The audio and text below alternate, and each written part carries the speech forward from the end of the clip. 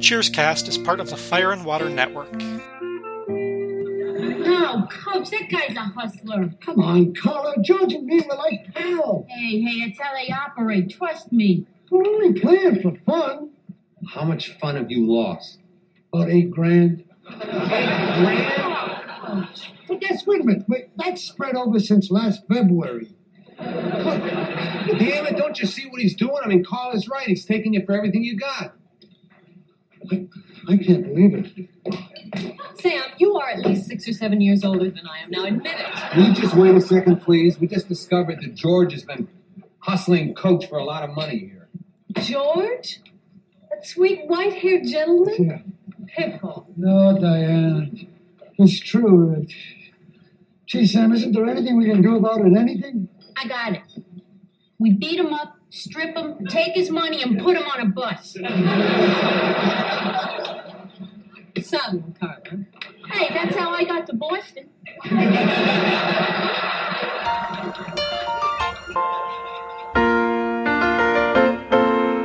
Making your way in the world today takes everything you've got. Taking a break from all your worries sure would help a lot. Wouldn't you like to get away? Sometimes you wanna go where everybody knows your name, and they're always glad you came. You wanna be where you can see our troubles are all the same. You wanna be where everybody knows your name. You wanna go where people know people are all the same. You wanna go where everybody knows your name.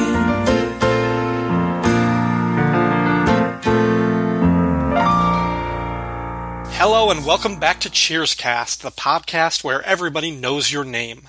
I'm Ryan Daly, and I am happy to welcome a brand new guest to this podcast, but you may have heard him on this network before. He has appeared on several episodes of MASHcast and the Film and Water podcast with Rob Kelly.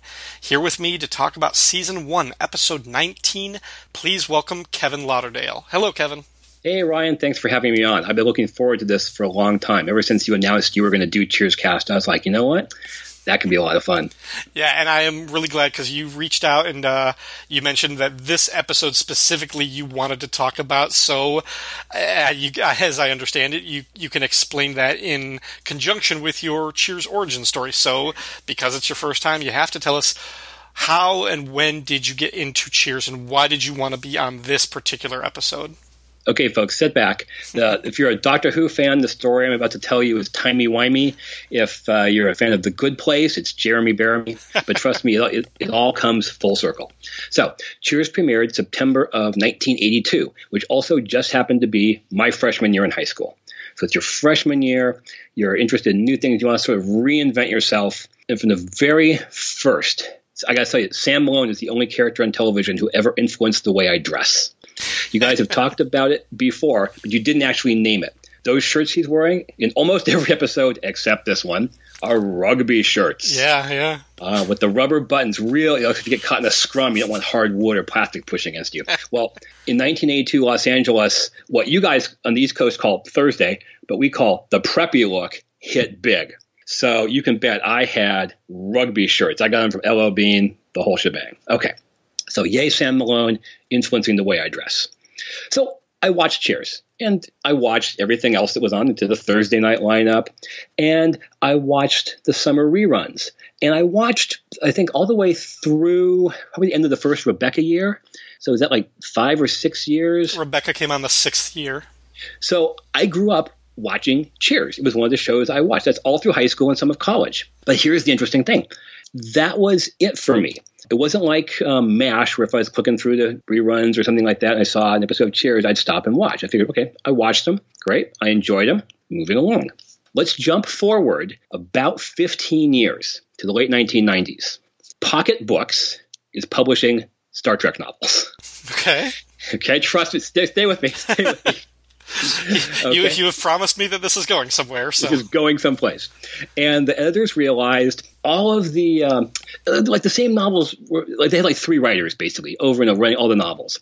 They said we need to develop sort of a B team, a farm team of writers, start them off with short stories who can then we can bring up and they can write the novels. So Pocket Books created a series of anthologies called Star Trek Strange New Worlds. And what you could do is you could submit stories set in Next Gen, Original Series, Deep Space Nine, Voyager, eventually Enterprise.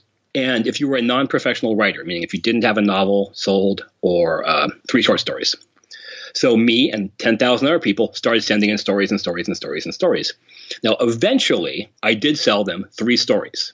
And all the stories I wrote, with the exception of 1, were space dramas.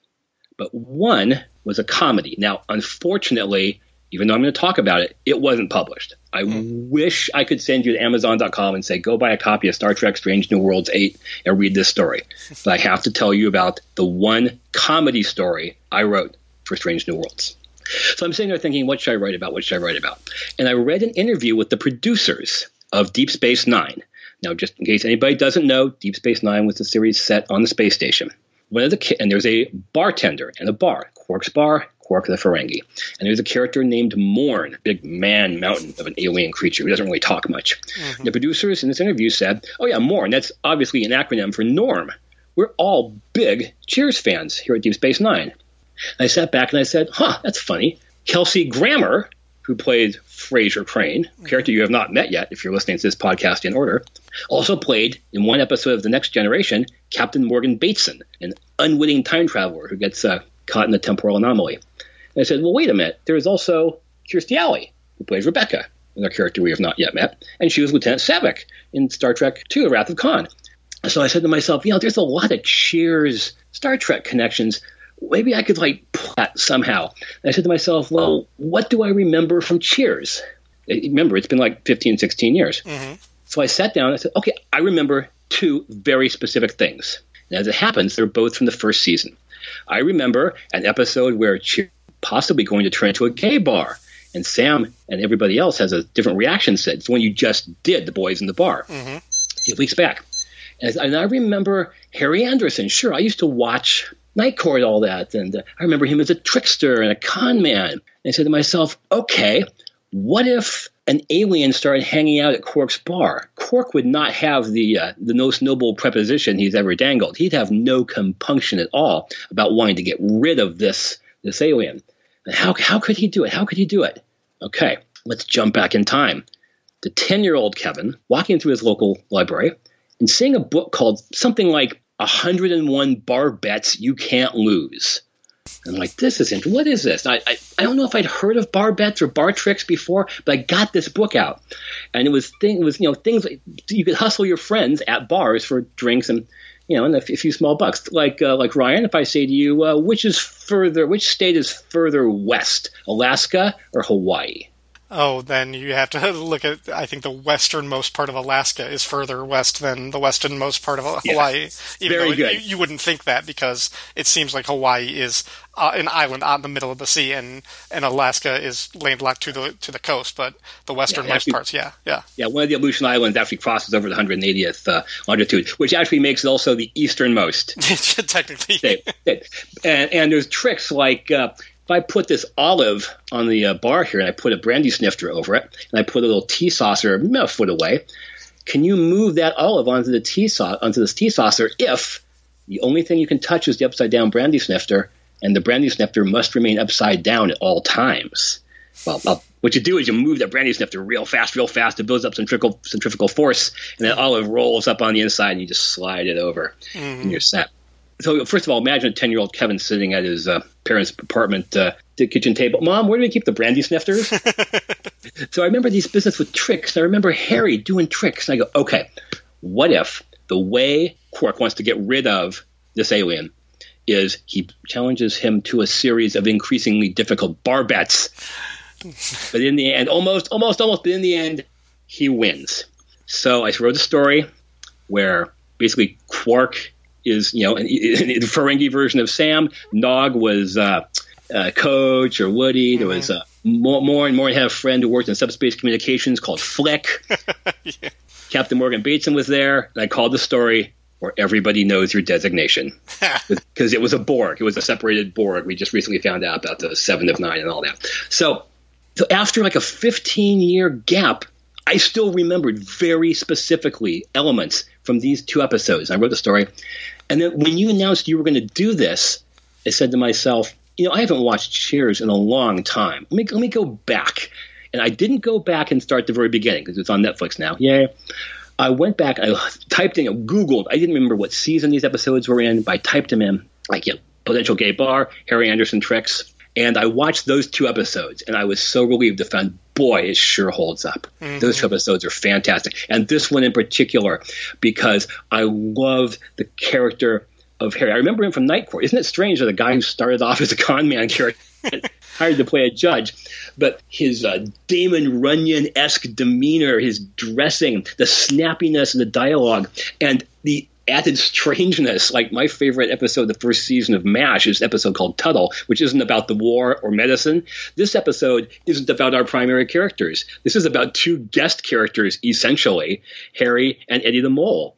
And was it Rob Kelly who said he thought Cheers was essentially could like a setting for short stories where other characters come in and have their adventures? Yeah, I mean, certainly in the first season, definitely you see a lot of areas of that. And like one of my favorite episodes, similar to this one, where it's really driven by the guest stars, is the episode One for the Book, which I covered with Zaki Hassan, which you have a young man about to enter the monastery to become a monk, and another old man who's a veteran of World War I, and they both come into the bar on the same night, and they both have these different stories. But I mean, it's very much their narratives, their character arcs, kind of like we see play out.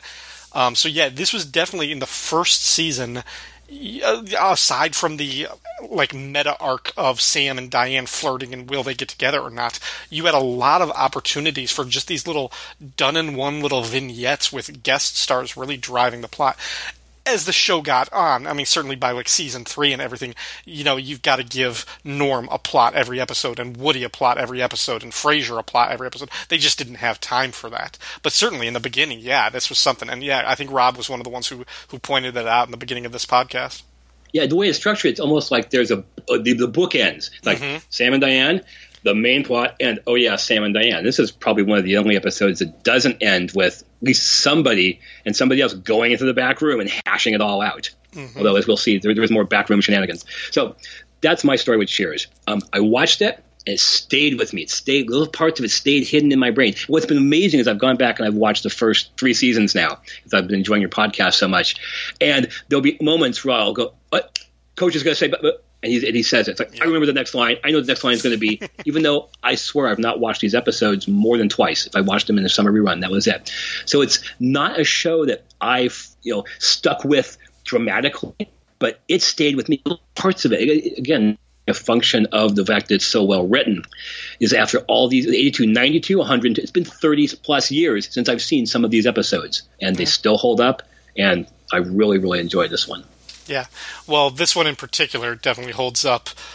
So let's get it right into it. And you described some of the aspects of it already. We're talking about Season 1, Episode 19. The title again is Pick a Con, Any Con. Play on the Pick a Card, Any Card.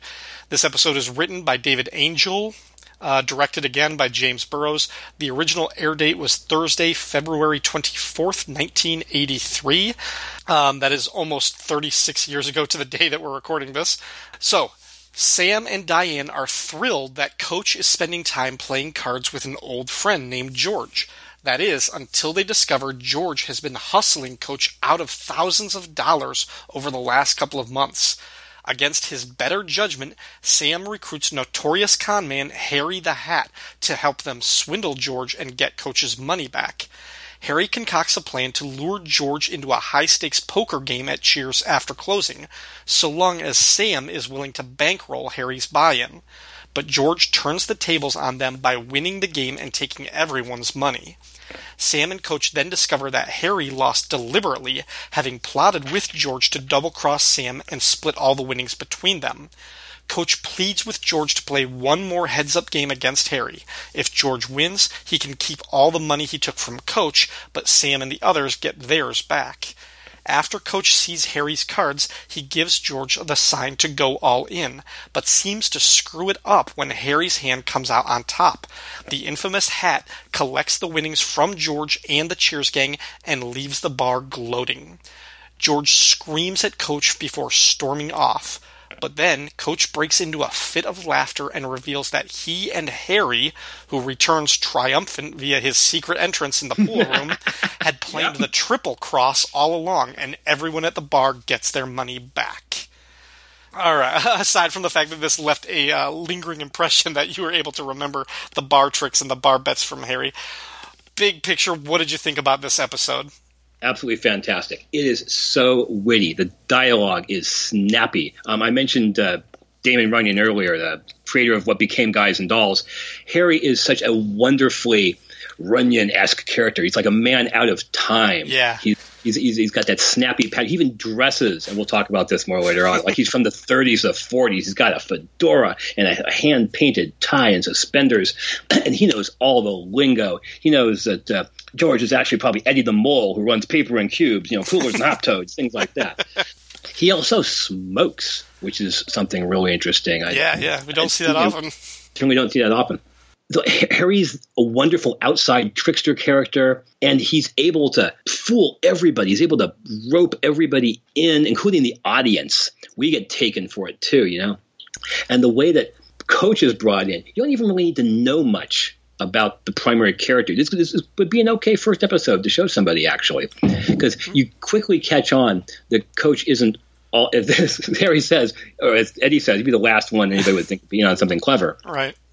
But to see that, but if you do know the show, to see that Coach's quote-unquote dimness turned to his advantage, the idea that everybody thinks he's not that bright, and that the signal he gives is supposedly a mistake, but it's not a mistake, and that he's working so closely with one of the cleverest people you'll ever meet, Harry, is just, this is an episode that turns in on itself, and yet is still incredibly funny.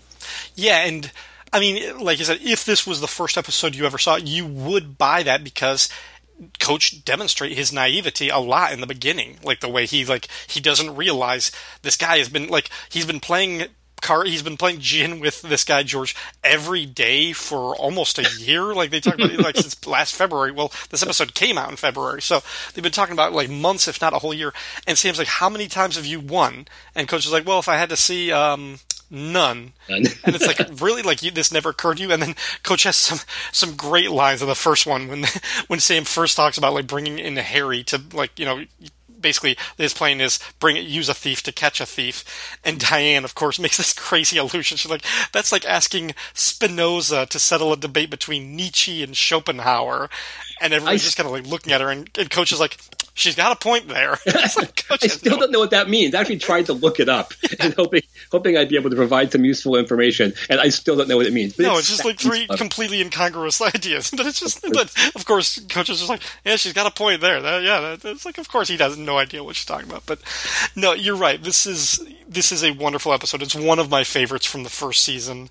It's definitely a strong one, and so much of it is in the writing because it's a genuinely funny episode. There's a lot of funny lines, but then there's also this whole set piece involving this card game, and not just a double cross, but a triple cross, and all of these things, the way it plays out. Yeah, it is wonderful, and it's a great showcase for the character of Harry the Hat, who at this point has been in 2 previous episodes, but just made very kind of brief appearance. One, he was just in the teaser. One, he kind of came in early and then he showed up again at the end. But this is his showcase, and it would have been nice to see him again a little bit more. But of course, the actor would later book the lead in Night Court. And yeah, all the things that you said about him, these weird things that seem like a man out of time, those I think are really just Harry Anderson, the actor. He started off as his comedic shtick when he was starting off was he was an expert in close-up magic, and he did all of these things. And the way he dressed, like with the fedora, he brought that to his character on Night Court.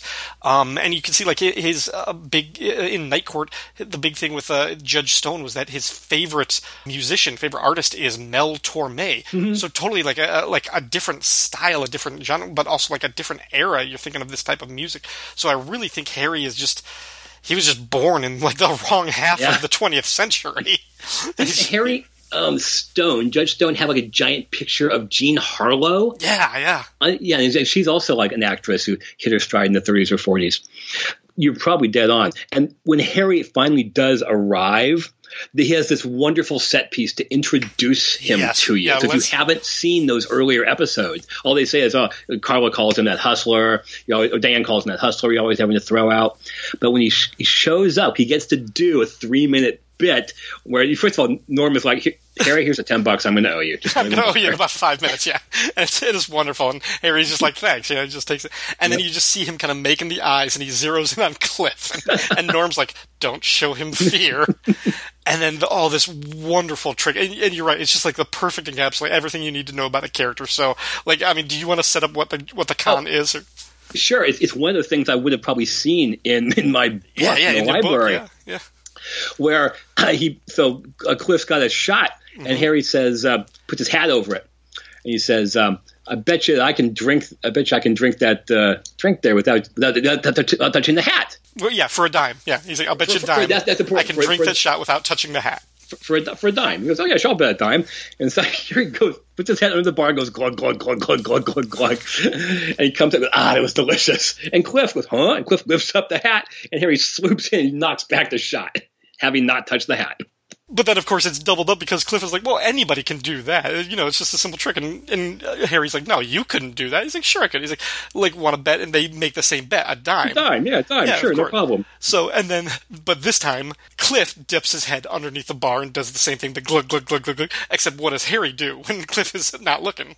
He takes the drink surreptitiously. He knocks it back and puts the hat back down. Right. So then Cliff gets up, they move the hat, and he sees that the drink is gone. He was expecting to mimic the same thing that Harry did, but now the drink is gone. And Harry's like, wow, that was an incredible trick, Cliff. That was worth a dime. And he gives him the dime back. And Cliff, of course, is like, well, at least I made my money back. And Coach just puts his hand out. He's like, you owe me $5 for the booze, Cliffo. So essentially this whole leprechaun was Harry got Cliff to buy him 2 drinks, buy him 2 shots. So, yeah, perfectly done. And the whole thing, like, the way that Norm is reacting, because Norm is just sitting back and watching this whole thing, and you gotta imagine, like, that was really George Wendt cracking up watching this, because it's so well done. Yeah.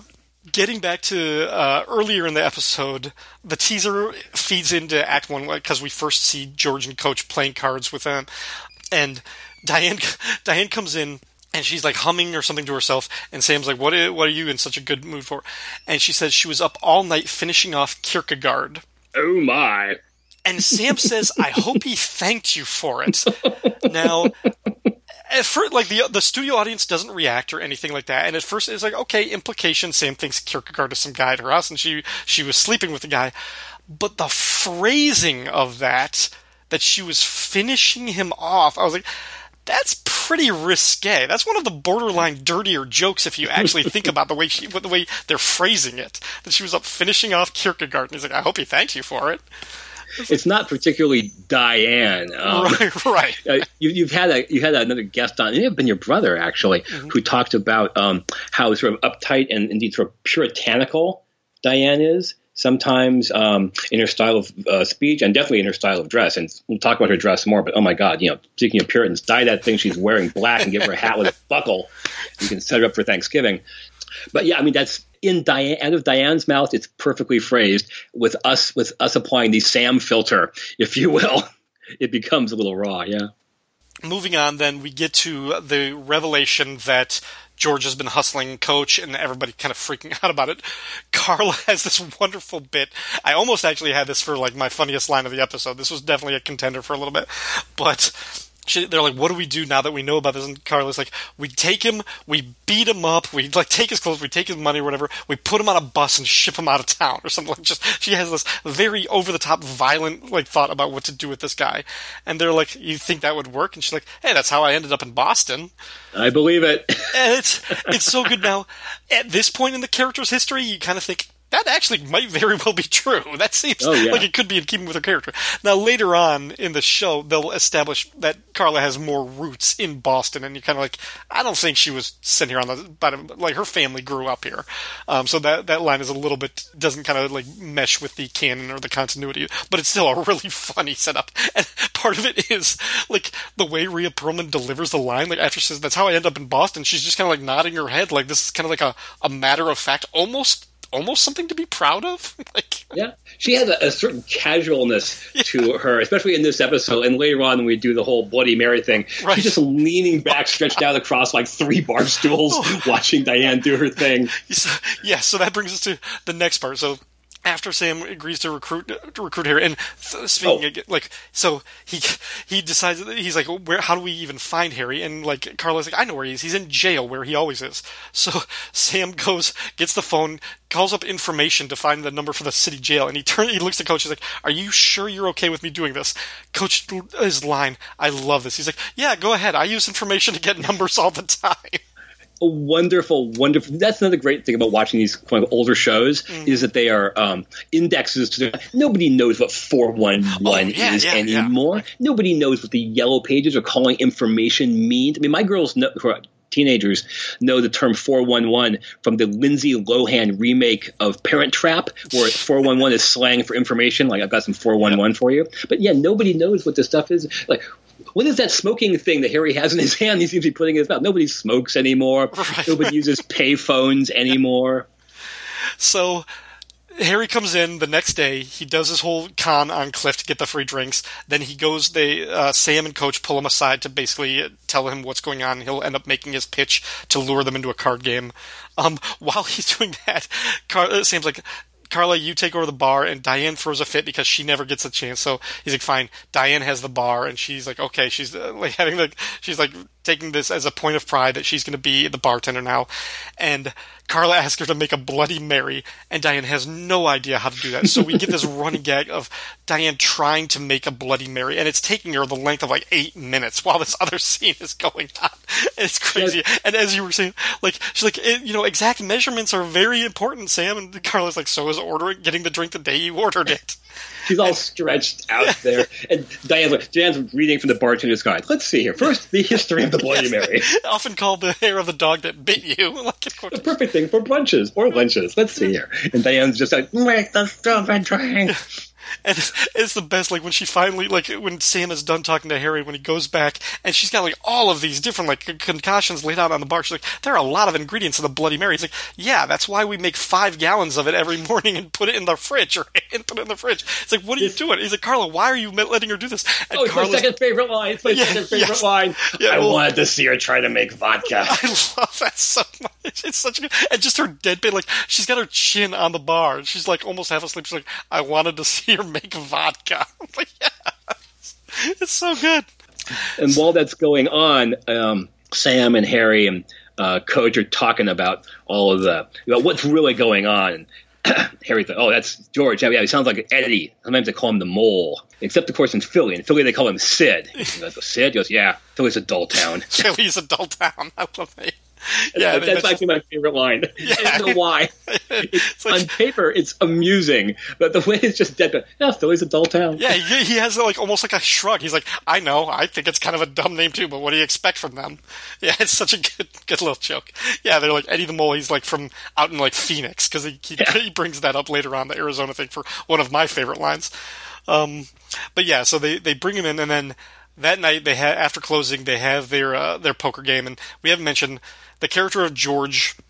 I don't think they ever actually say his last name. In the credits, he's listed as George Wheeler. He's played by an actor, Reed Shelton.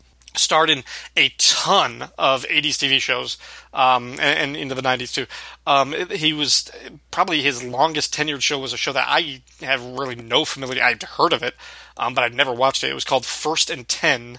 It was basically a comedy about a fictional Los Angeles football team. And the one notable thing about it is the show also co-starred O.J. Simpson. Oh, wow. Yeah, but he would appear on episodes of St. Elsewhere, Knight Rider, Three's Company, Remington Steele, Family Ties, a lot of shows like that. But yeah, he's very good, and when he can be menacing in this episode. You definitely get that he's a credible threat. Like when they catch him that he's been conning them working with Harry, and he's like, if you touch me or whatever, he's like, I'll tell the cops about this, illegal poker game. You could lose your liquor license. Liquor license. Yeah. That's a thing, again, from a lot of 70s and 80s shows, is the threat of the license. If it's a bar, of course, gambling is illegal. Cops find out they could pull your liquor license. We also saw this a lot in PI shows. Mm-hmm. Rockford, always the threat. You're going to lose your PI license. Right. Right. So, yeah, actually, there's a later season episode. It's like episode 10 or 11 or whatever. It's definitely one of the Rebecca years. It's one of the later seasons that's all about like the liquor license has expired and they need to, like, Rebecca can't serve alcohol like to the bar, but she can't let Sam find out that she screwed it up or something like that. So yeah, we'll definitely come back to that whole idea of the liquor license. But yeah, then like again, like the way it plays out, you get the card game and Harry loses, and then you find out that he was losing on purpose because he's working, and then they kind of turn it so that Harry now becomes the villain, and he's the one that you're rooting against. You really think that he's been the one suckering them after they brought him into their confidence, and now like he betrayed their trust this way. So they actually get George to come in on their side, and Coach is like pleading with him. He's like, I don't care about the money you took from me. You can keep that, but please let my friends get their money back. And then, of course, it's just like the cons turning on each other, which you can kind of count on their own selfishness that plays in their favor. I love that Coach gives the sign. I love, they're like, what sign you give? I love my notes, the old bunt sign. I love anytime we find out something about Coach's past, even if it's something that simple, like the girls who used to hang out. The groupies used to hang out at the baseball Rosie stadium. McGonigal. Rosie McGonigal. Is she still there? Say hi for me. Yeah. And Coach plays it so natural. It's like, yes, that is exactly the signal Coach used to give. That's exactly the way he used to do it. Right. Everything is so natural. Mm-hmm.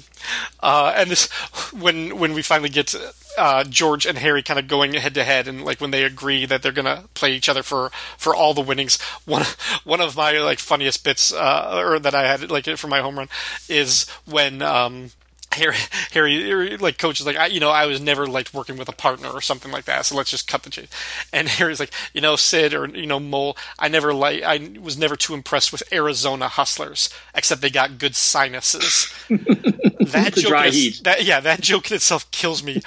But Diane's reaction, she gives this genuine laugh, like chuckle or whatever, that they have to like, because everybody else, they're so pissed at the situation that they just look at her and she has to shut herself up. Like she has to like bite down on a napkin to keep quiet, because it's just like, he's like, I never liked Arizona hustlers except they got good sinuses, and Diane's just just like this chuckle.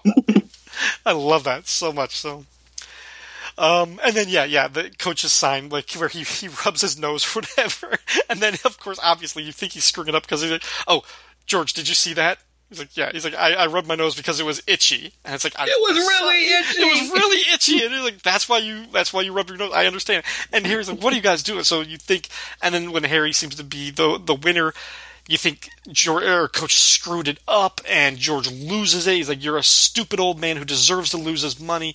And like the way Harry is like running out of there, collecting his winnings, grabbing his jacket, Sam is yelling at him. You think that they've all been taken for a ride, and that like Harry was just this terrible guy who betrayed their trust.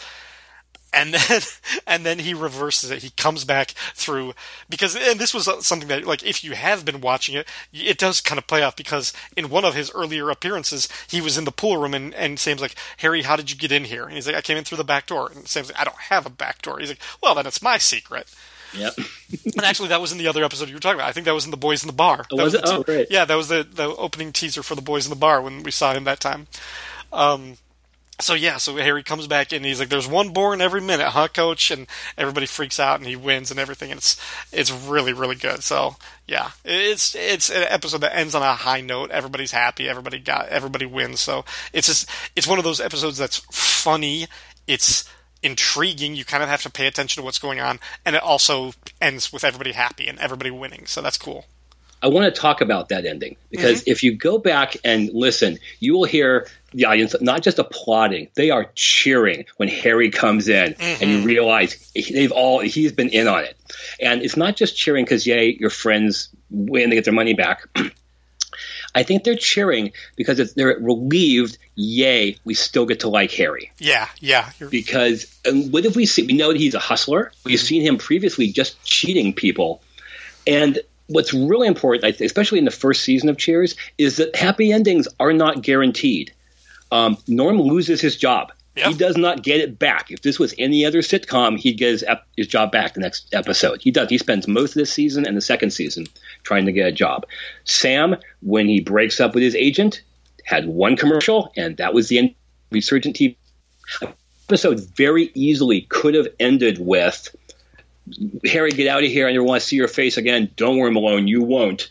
And then grand, but at least we'll never have to see Harry's face again. And then maybe Coach could say, well, 20,010 because Harry skipped out on tonight's tab. I mean, that could have been the ending. But the relief you hear from the audience cheering, it's like, oh, thank God, we love Harry. He's nice. As he says earlier, these are my pigeons. I don't like anybody else fucking my pigeons. It's okay if Harry pulls a few small scams. Right. This is his turf. Nobody else. Nobody hits my little brother but me. Nobody paid. Yeah. No, I definitely think you're right because Harry, of course, he's playing jokes on them, but he's the character you want to root for him because he's fun. He's entertaining. You want to like him. You don't want him to.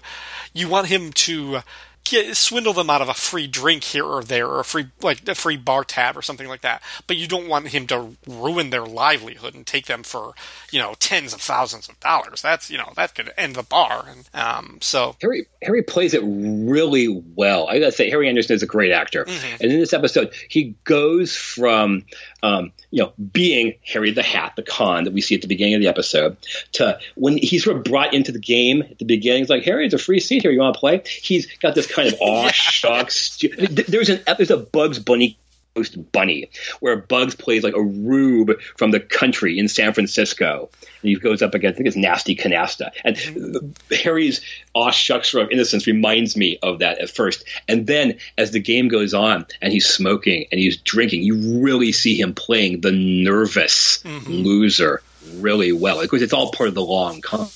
Yeah, even like when they bring him, they invite him. Like, hey, we got an extra seat. Do you want to play? He's like, well, I've heard poker can be an interesting diversion. Yeah, of course. Played this game before.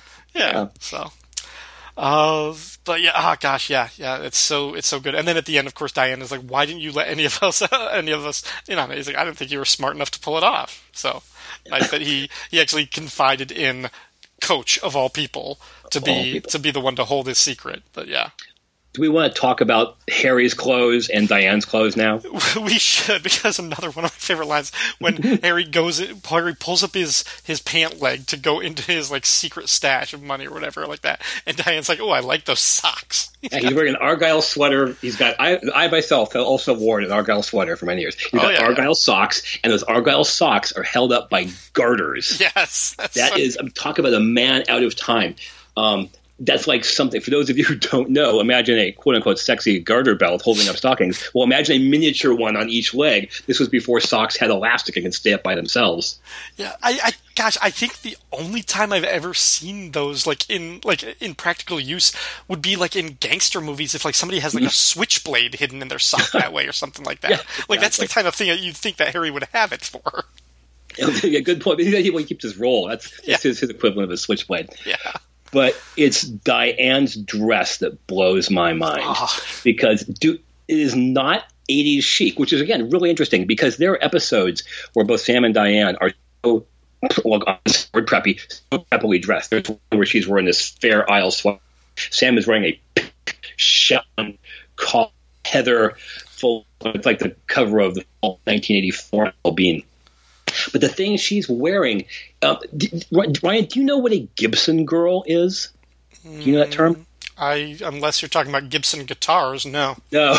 So at the turn of the last century, late 1890s, early 1910s, Charles Dana Gibson, the illustrator, created this, not a pinup because they're fully dressed, but this style of woman that was very chic and everywhere.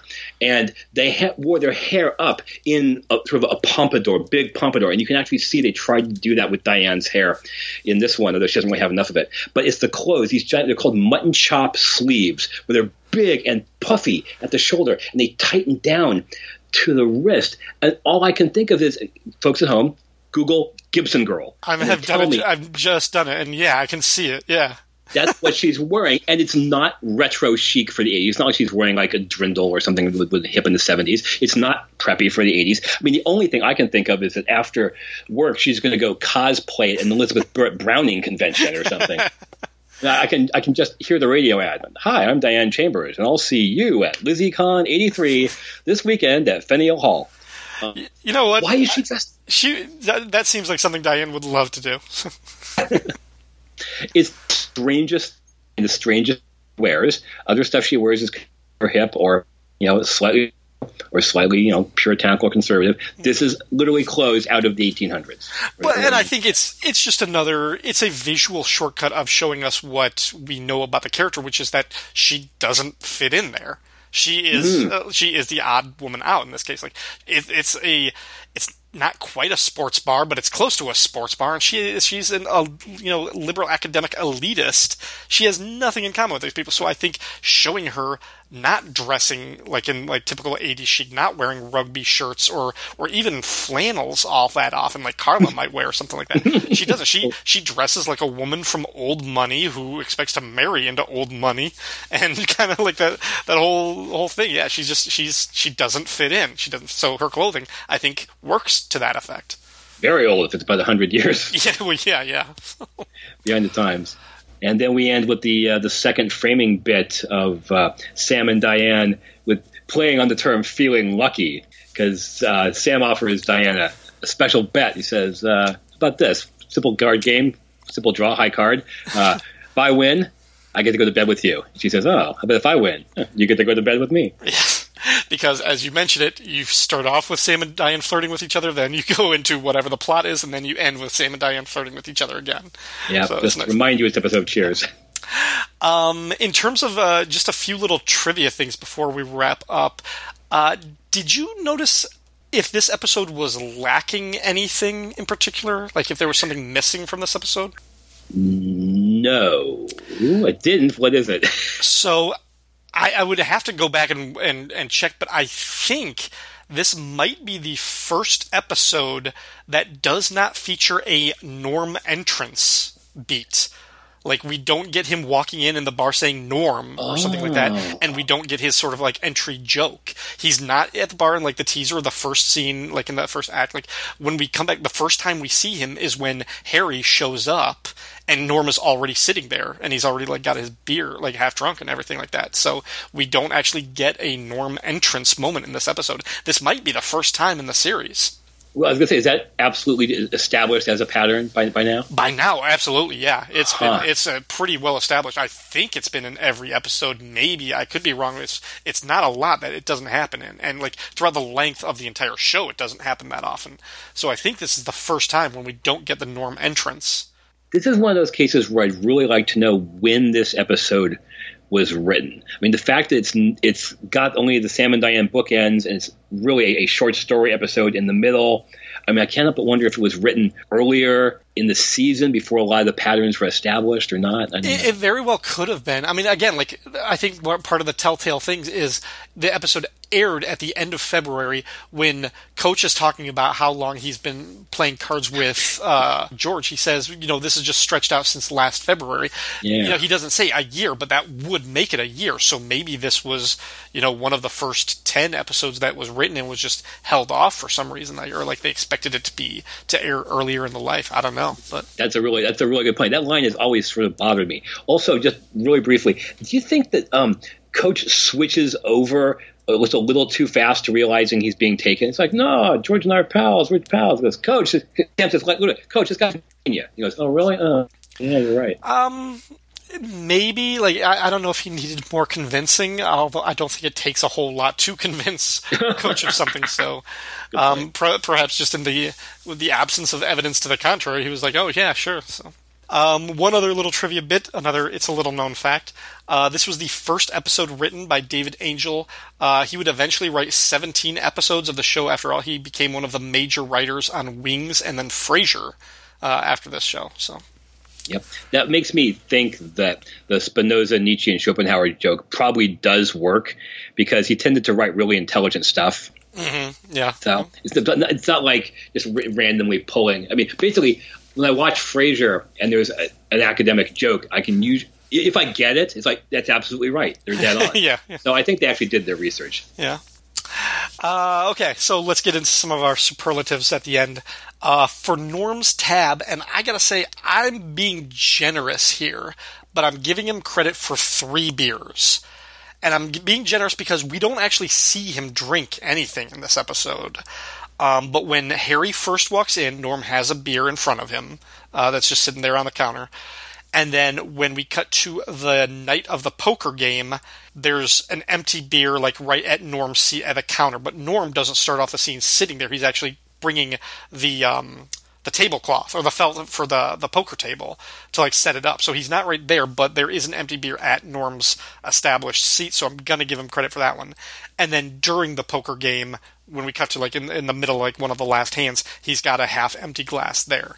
So I'm sure, throughout the life of that whole poker game, I'm sure he was chugging them back, but we only see him with 3 glasses in front of him at the time. So again, we never actually see him drinking or ordering anything in this episode, but I'm going to give him credit for those 3, which brings him to 89 beers for the series so far. So, wow. I need some pretzels. Okay, so getting into the last 2. First, our Employee of the Week.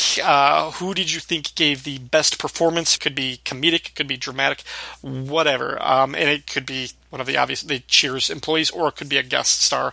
Who did you think stole the show in this episode?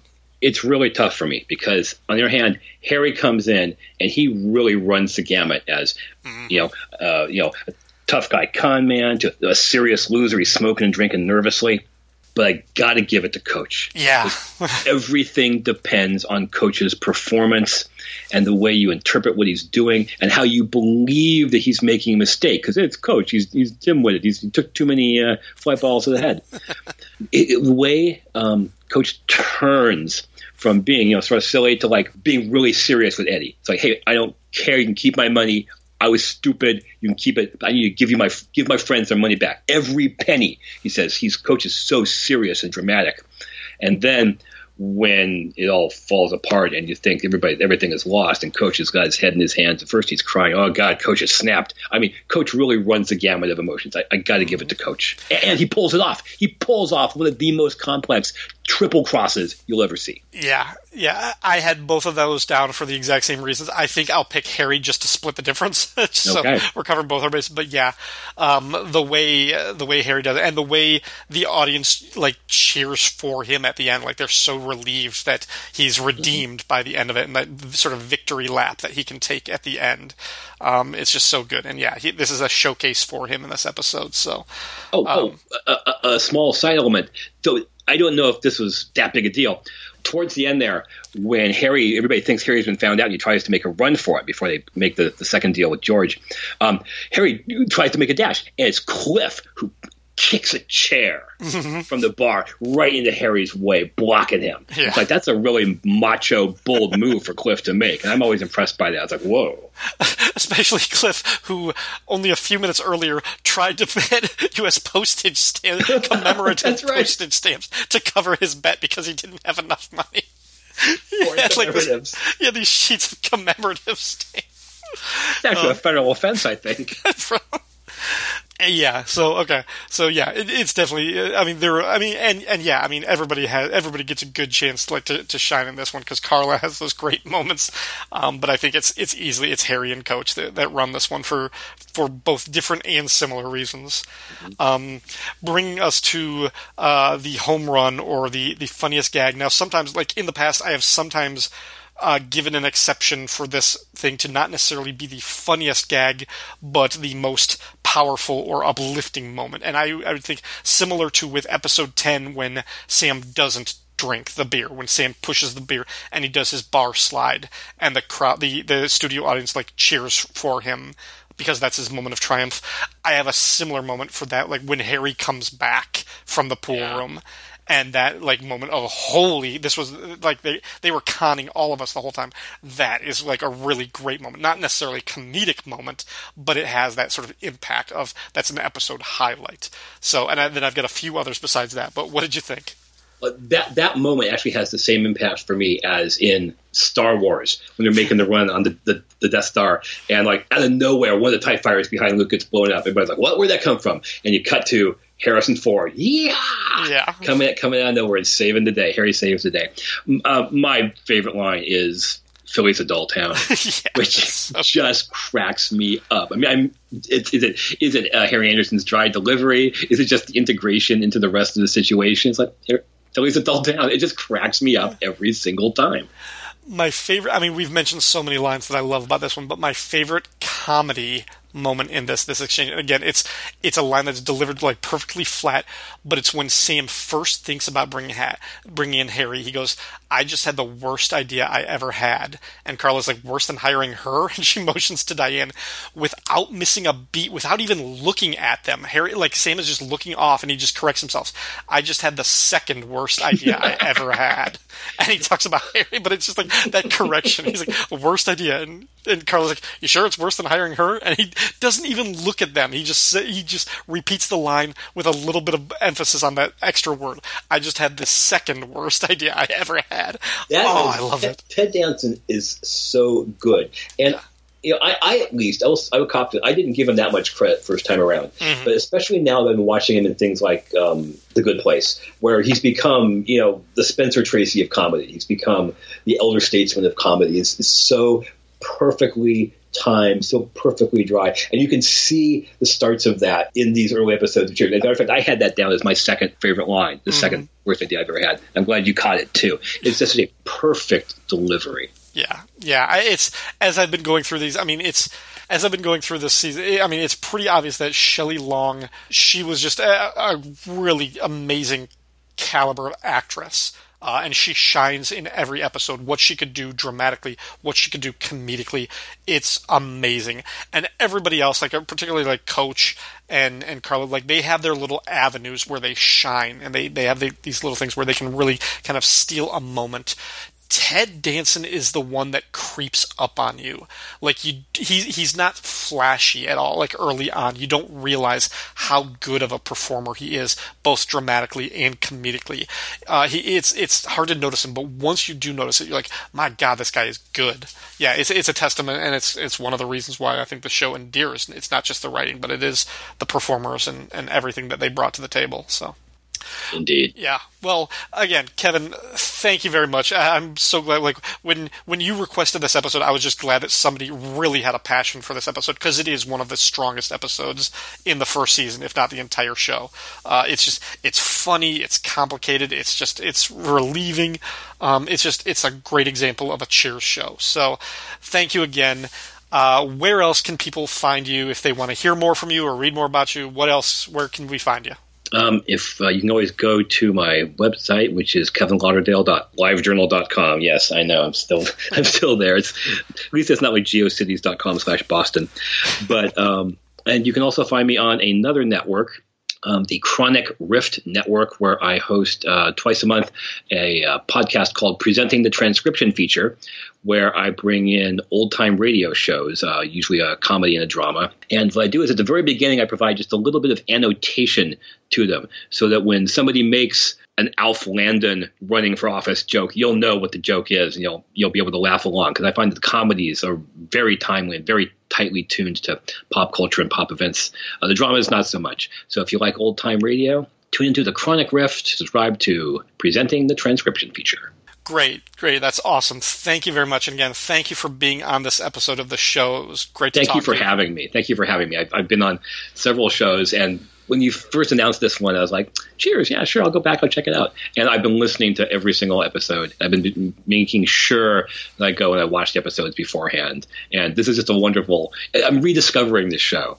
Thank you so much. That's what I hope. That's what I hope every listener does. I hope they're going back and they're watching it along because it's so much fun. It's great. I like to think that makes it worthy of my time working on this project. So, thank you for being on this episode, listeners. As always, thank you so much for tuning in to the show. Please support the show on Facebook and Twitter. You can leave a comment on the website post at fireandwaterpodcast.com. Please feel free to leave an iTunes review if you can. And we are coming close to the end of season 1, but until next time, we're closed.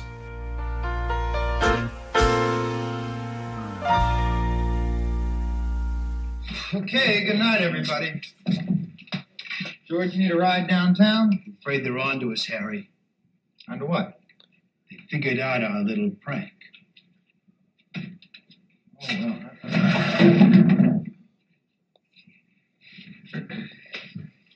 Come on, Sam. Times are hard, you know. A guy's got to do what he can.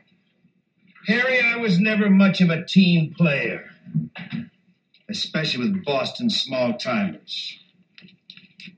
Why don't you and me play a little one-on-one for the whole jackpot? You know, Mo, I was never too impressed by Arizona hustlers, except they got good sinuses.